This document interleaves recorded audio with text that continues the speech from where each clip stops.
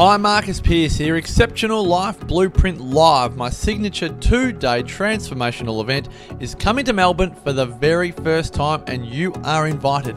Join myself and a tribe of like-minded souls at the Melbourne Convention and Exhibition Centre on June 3 and 4.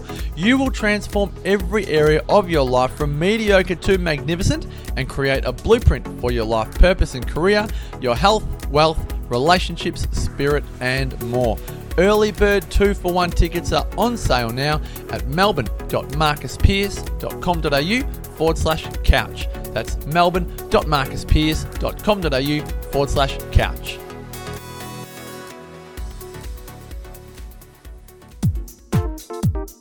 TheWellnessCouch.com, streaming wellness into your lives.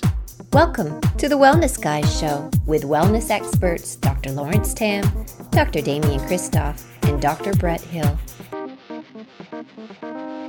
I'm Damien Christoph, and this is a weekly show dedicated to bringing wellness into your life. And over the next 3 weeks, I'm going to be bringing to you 3 very special episodes from experts that I interviewed at the Bioceutical Symposium in Sydney only a few weeks ago.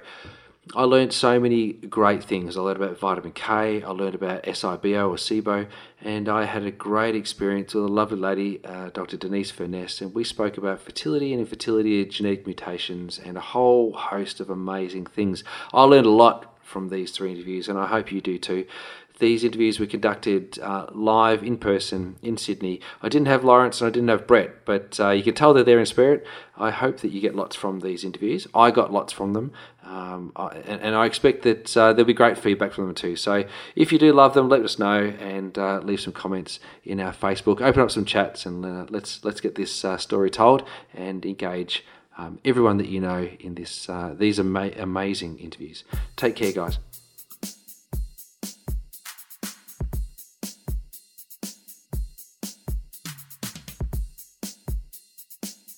So guys, here I am at the 5th Bioceuticals Research Symposium. Last year, you'll recall that Cindy O'Meara and I did some amazing interviews here, and this time round, I've got some amazing interviews lined up.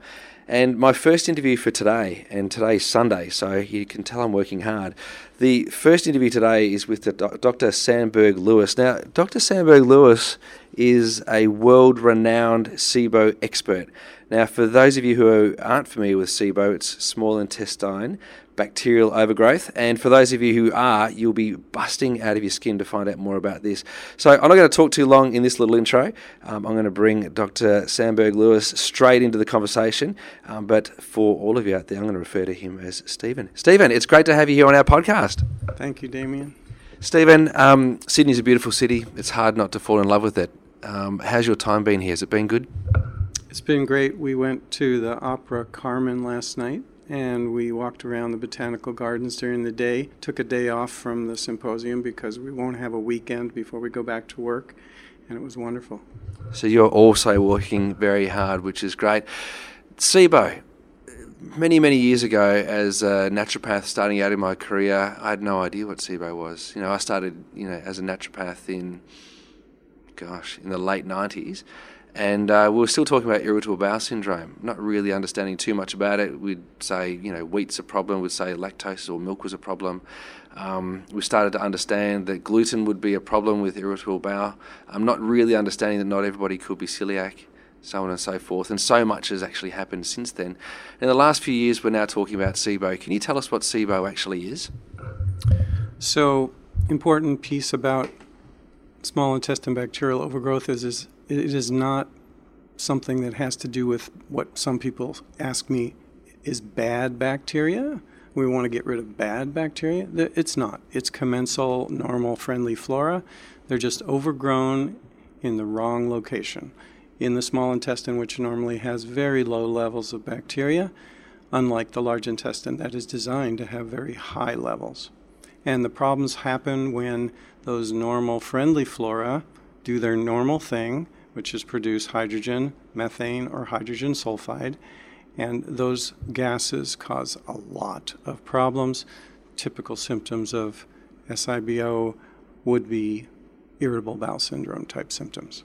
Okay, so we're saying that a cause of irritable bowel syndrome could be SIBO. We're not saying that it's the same thing, but a cause could be that. So that's interesting, because many people, I think, might still get that a little bit confused and a little bit, I don't know, maybe think that it's, one is the same as the other. But we're now saying, and this is a really important point, great point, that it's commensal, normal, healthy bacteria. So the anaerobes and the aerobes that are within our body, so we've got some of the anaerobes, such as, maybe I'll let you do them. So what are some of the commensal bacteria that we would be aware of that could cause these problems? Some of the most common ones that can overgrow are lactobacillus, Clostridia, E. coli, Klebsiella, Proteus, and the Enterococcus. Yeah, and strep? Strep and staph as well, yes. Yeah. I found that really interesting when I was reading through your notes, that some of those bacteria that would normally reside in the oropharynx could then be found in the small intestine. And I was thinking, I wonder whether or not there's any kind of link or correlation between these beneficial, normal commensal bacteria that would live inside our body in a healthful state. Is there what is the reason? Why would they be overgrowing in a healthy person? Well, of course, you're going to be swallowing oral bacteria all the time, making 1.5 liters of saliva a day. It gets swallowed constantly. Delicious. Yeah. And there are normal protective mechanisms. I like to call it the upper gate and the lower gate of the small intestine. So the thing that should prevent those oral bacteria from overgrowing and entering the small bowel and overgrowing would be, number one, acid production in the stomach with a pH of 1.8 kills most bacteria. In addition, once that material enters the small bowel, at the top of the small bowel, you've got bile being secreted and pancreatic enzymes and even brush border enzymes that are made by the mucosa of the small intestine. And all those things help to keep the bacteria from overgrowing. That's part of the normal process. And of course, there are drugs that tend to suppress some of those things and tend to lead to this overgrowth. And some people just don't make as much.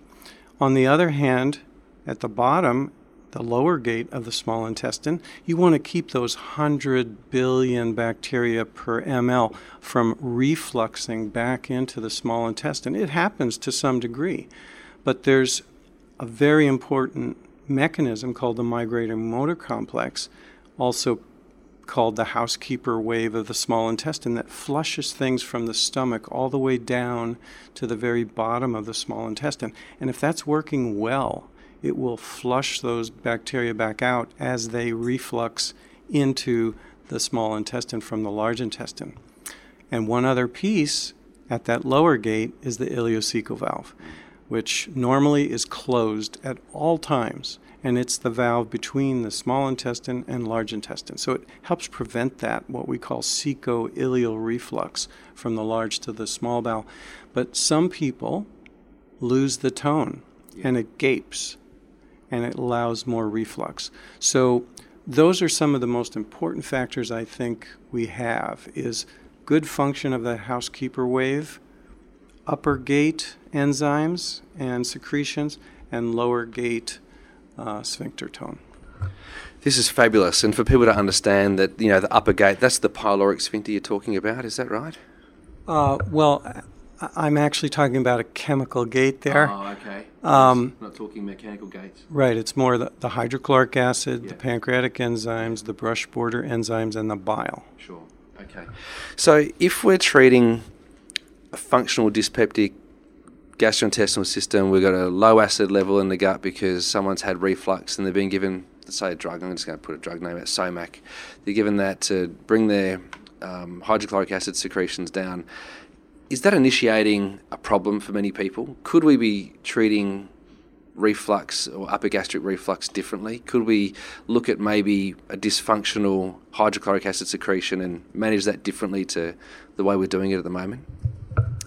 Of course. It almost sounds like you're leading me into saying what my next book is, because that's what it's going to be on, is reflux. But yeah, reflux is a complex condition. There are a lot of factors that can cause it, but yeah, the treatment using proton pump inhibitors is unfortunate. I think there's a place for proton pump inhibitors in certain disease states where you just can't shut off the people that are hypersecretors of acid, but that's probably only 25% of patients.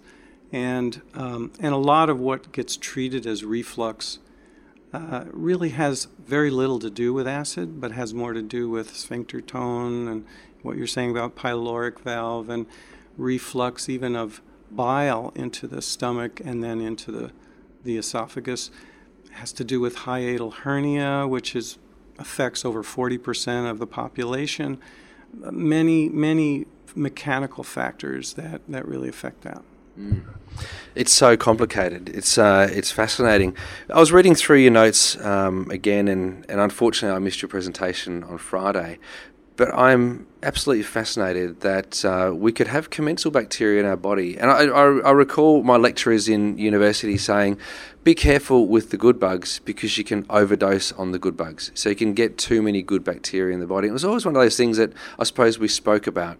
But seeing the list of bacteria that you rattled off before, that or microorganisms that could and should live in a healthy individual but may have overgrown in the case of SIBO, I'm fascinated that may need drug intervention. Is it always the case that we need pharmaceutical drug intervention to knock off these bugs, or can we control it by using other microorganisms that may be involved in a commensal bacterial or symbiotic relationship? Well, that's what my talk's going to be about today, is the treatment. And I start out with diet. There are 5 diets that we use, depending on the patient. All of those diets tend to reduce the amount of fermentable carbohydrate, which the bugs use to make gas and then create symptoms. So like the FODMAP diet? FODMAP diet is one of them.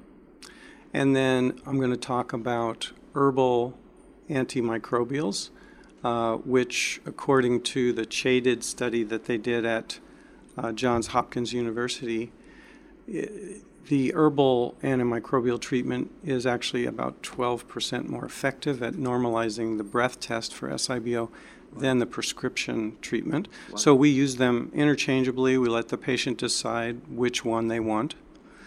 And is it as rapid in terms of its effect, or is it more of an improvement in the long-term effect using the herbal preparation? This is a good question. We consider generally 2 weeks of prescription antibiotics to be a course and a month of herbs to be a course. Sure. So it's not a whole lot of difference in time, how long it takes. Also, it just depends, because we consider each of these kinds of therapies as you might say, rescue therapy for the other one. So if the herbs don't work, we can switch to the prescription, and usually we get a benefit there that we didn't get before, and vice versa. I recall many years ago we're using things like black walnut and Chinese wormwood and these sorts of herbs and oregano and thyme oil. These sorts of things would assist in what we used to call gastrointestinal detoxification. We used to call it that. And we used to think that there was no side effect from the herbs because they were natural. And bit by bit over the last 20 years, we've kind of understood, well, just because it's natural doesn't mean it's necessarily always safe. In other words, there can be undesirable effects from both pharmaceutical intervention and herbal intervention. Do you find that there's much difference between, do you have to do much more mopping up with either of the result of the treatments, or is the mopping up job pretty similar? Well, one piece to remember is that you can have another condition at the same time that you have SIBO, and that's fungal overgrowth, yeast overgrowth. A lot of patients have that because Candida? Candida would be one of them. Rhodotorula would be another one. A number of different normally present fungus types that can overgrow. And when patients have both, when they take antibiotic protocols, especially in the constipated type of IBS, they can feel terrible because it's it may actually gear up their fungal growth a little more as they're getting some die-off symptoms from killing the bacteria. So in those cases, I think it always is a great idea, whenever possible, to use the herbal treatment, because we use things like garlic extract, we use berberine, like golden seal, we use oregano, and those things are antifungal, antiviral, and antibacterial. So used cautiously, not in too high a dose for the patient, you can take care of the yeast at the same time you're taking care of the bacteria. Nice. Oh, that's great. There's a real big war on parasites in Australia at the moment. You know, people are being diagnosed with, generally 3 different parasites I'm finding people are being diagnosed with at the moment. And all of a sudden, whether it be a naturopathic practitioner or an integrative medical practitioner, they feel that there's a need to wage war on these parasites in the gut because they've been found. And I've been of the opinion, given that I'm supposed you call me a vitalist, Stephen. I think that the body heals. I believe that the body is self-regulating, and it has the opportunity to, given the right environment, to rise and steal victory from the jaws of defeat. In that case, should we be loving these bacteria to death? Could we be using, supplemental pre and probiotics to assist in the eradication of these issues? So there have been 3 or 4 studies where the only treatment used for SIBO was probiotic. And those were somewhat effective, anywhere from 25 to 40% effective, using single strain organisms. So that is an option. We don't like 25 to 40%. We like a higher efficacy, but yes. It definitely has its place as part of a complex treatment. And we consider that in some cases.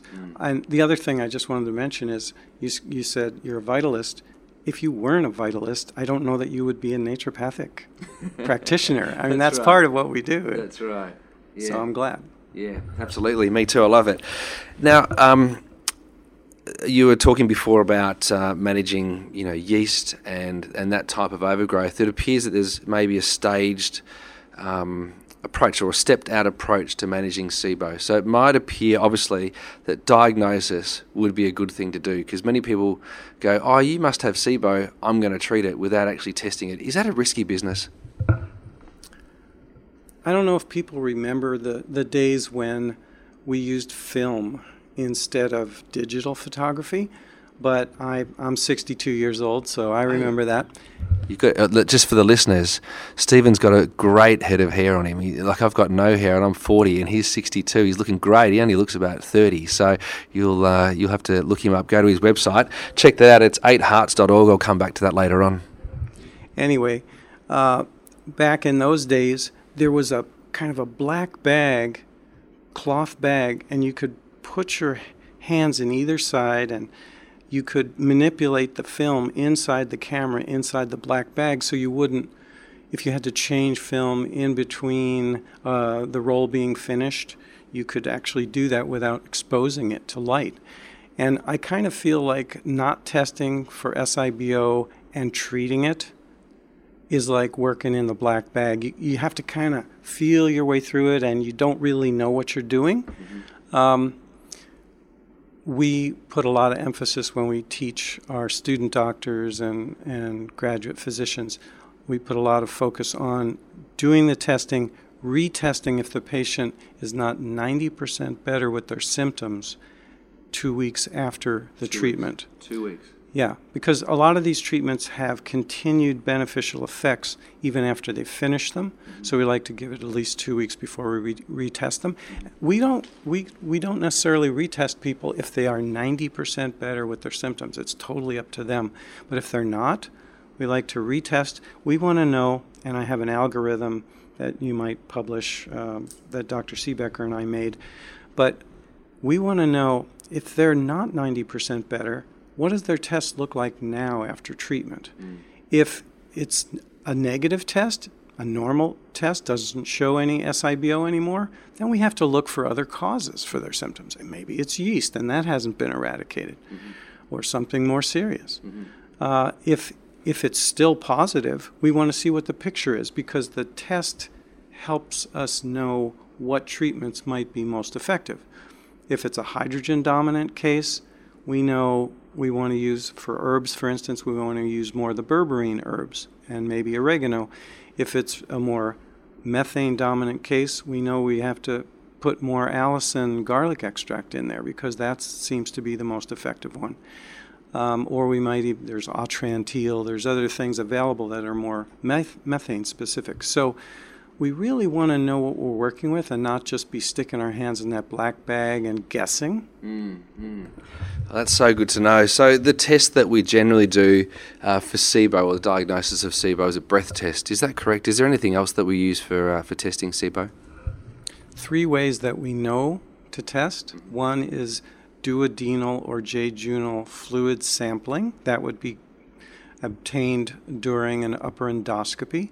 And whenever my patient, either I'm referring them for an upper endoscopy or I know they're going to have one anyway, I always like to write down or call the physician and say, please do a duodenal aspirate and culture for bacterial overgrowth. And we want to see less than 1,000 bacteria per ml. That's normal.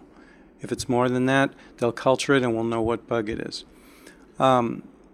The other 2 tests, which are less invasive and therefore more useful for retesting and many other reasons, one is a lactulose breath test, one is a glucose breath test.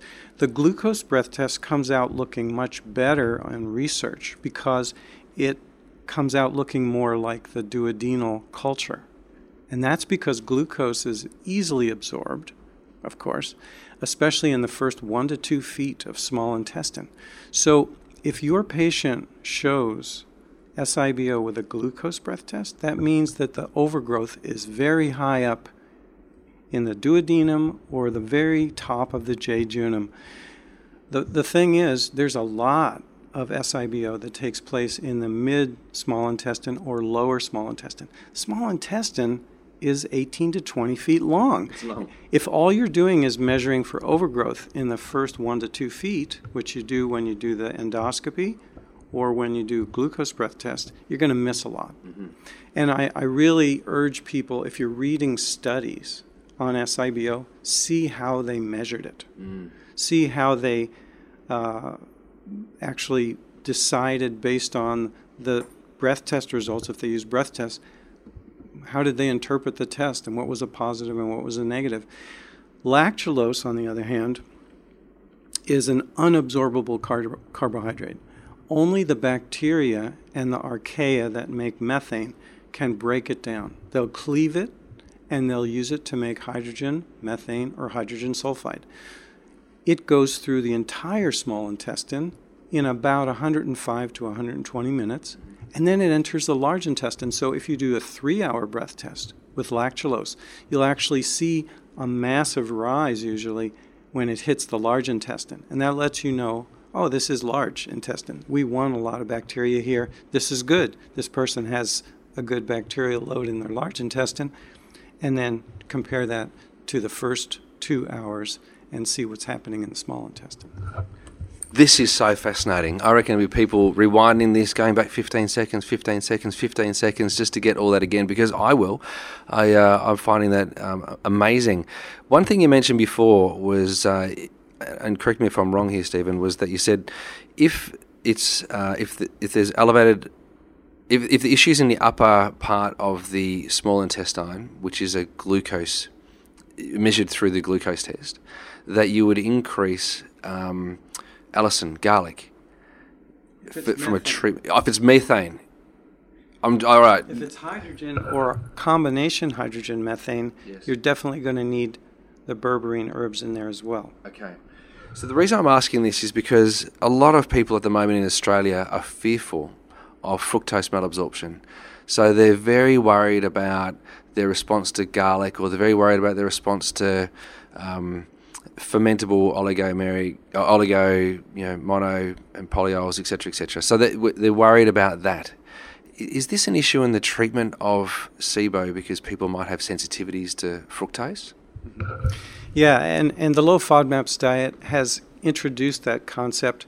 We don't find that fructose malabsorption is that common. And actually, what Dr. Lustig was talking about this morning with fructose activating insulin leading to the whole problem with obesity and insulin resistance, I think he's right about that. If we had fructose malabsorption, we probably have a lot less of that problem with diabetes. Right. We don't see that much. And we also know that from biochemistry and physiology that the fructose can sort of catch a ride on the glucose factors, and fructose can get pulled in along with glucose.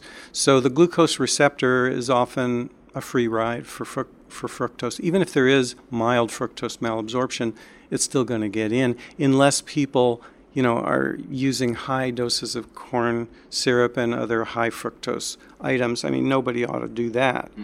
But of course, the low FODMAPs diet is the absolute opposite of high fructose corn syrup. So I think there's a balance in between. For instance, the low FODMAPs diet says don't use honey. Well, honey is an equal solution of glucose and fructose. We find that most people do excellently with that, even if they have SIBO, unless they have the fungal overgrowth as well, because any kind of sugar can aggravate that. But just pure SIBO, most of those folks can do okay with reasonable amount of honey.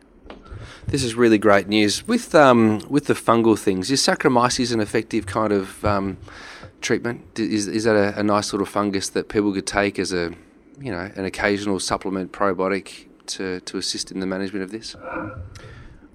I'm not probably the best person to ask about that because I've only used Saccharomyces boulardii as a treatment for Clostridium difficile prevention, prophylaxis of Clostridium difficile when someone's taking an antibiotic. I really haven't used it for other things very much, but certainly probiotics in general can be very helpful in the treatment of fungal overgrowth.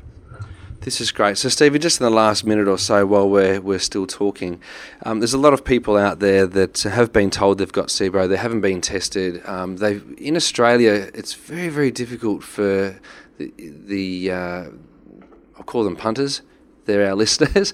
It's very difficult for the average person to be able to rock up to their GP and say, look, I've been getting indigestion, I've got heartburn, I've got bloating, I'm constipated, I've got really smelly wind. The doctor doesn't necessarily just say, well, let's test you for SIBO. How should a person who suspects they might have SIBO approach this with their general practitioner? How to talk to a doctor. I don't know what doctors are like in Australia. I haven't spent much time here. I would say some are good and some are less than that. And some are great. Well, what I would think that one thing that could be done is if patient introduces their physician to this idea and requests it, and the doctor says, no, that's bunk, even though the test has been around since the 1960s, and the condition has been known about since that whole time. Most 50 years. Most of the research has just blossomed since the year 2000. There were less than 100 studies prior to 2000, and now there are 1,400 published studies. Wow. Chapter 6 of my book, for those that are more inquisitive and willing to look up some terms, because it's written for physicians mostly, is a very thorough overview of 160 studies and our own experience in that chapter. But people can also find an earlier version of that article for free on the internet at townsendletter.com, I believe it is. The Townsend Letter is a sort of an informal natural medicine journal that Dr. Alison Seebecker and I co-wrote an article called Dysbiosis Has a New Name. and you can find that on their previous issues portion of their website.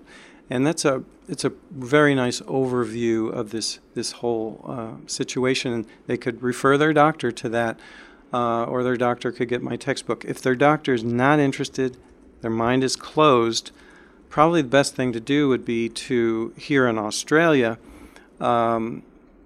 get in touch with the folks at SIBO Lab. I have no connection with them, but I think they're great people. SIBO Test, SIBOtest.com is a lab that does testing here in Australia. The doctor that runs that lab, Nirala Jacoby, is very knowledgeable. She's spoken at our symposia several times in the United States, and we interact with her a lot. And she could probably tell the patients which doctors use the test regularly and maybe find the right doctor. Well, this has been great, and I appreciate your time enormously. And I know that our listeners will be absolutely fascinated with this. And I think, Stephen, that you might get a lot more hits on your website as a result of this. And just to let people know again, it's 8hearts.org to go and have a look at what Dr. Sandberg Lewis has been doing and does do. He also gave us a resource before called SIBOinfo.com. So you can go there for more information about what SIBO actually is and possible treatment mechanisms and treatment protocols are. But I'd like to give you my absolute warmest, heartfelt thanks, Stephen, for joining me today and giving me your time, and thank you so much for sharing your information and knowledge. You're very welcome. Everybody, make sure that you tune into the next couple of episodes of The Wellness Guys, because I'll be doing more interviews here at the 5th Bioceuticals Research Symposium. It's been great so far, and we're kicking off, and I'm very, very excited for the next few interviews. So thank you again, Stephen. I look forward to listening to your seminar this afternoon. That is breakthrough information. There's people out there that I know that are using powdered forms of fermented fruits as a prebiotic, and of course that could be a problem in the management of this. So think about that. Have a look at your probiotic supplements. Make sure that they are just the bug and they don't contain the prebiotics. Thanks again. That's it for another edition of The Wellness Guys. I hope you enjoyed this interview. It's been a pleasure having these interviews and bringing them live to you from the symposium here at Bioceuticals in Sydney. I've had a great time. I hope you've learned a lot. Now, make sure you go to our Facebook page, facebook.com, The Wellness Guys, and tell us what you thought of this episode. Please share the podcast with your friends and family and other strangers you think need a wellness update. And, of course, subscribe to us on iTunes. And while you're there, leave us a 5-star rating and give us a comment. We'd love comments. Until next week, begin creating wellness into your lives, lead by example, and let's change the world's health together. Join us next week on The Wellness Guys Show. This has been a production of TheWellnessCouch.com. Check us out on Facebook and join in the conversation on Facebook.com/TheWellnessCouch. Subscribe to each show on iTunes and check us out on Twitter. The Wellness Couch, streaming wellness into your lives. Whilst the Wellness Couch presenter endeavor to provide accurate and helpful information to their listeners, these podcasts cannot take into account individual circumstances and are not intended to be a substitute for health and medical advice from a qualified health professional. You should always seek the advice of a qualified health professional before acting on any of the information provided by any of the Wellness Couch podcasts.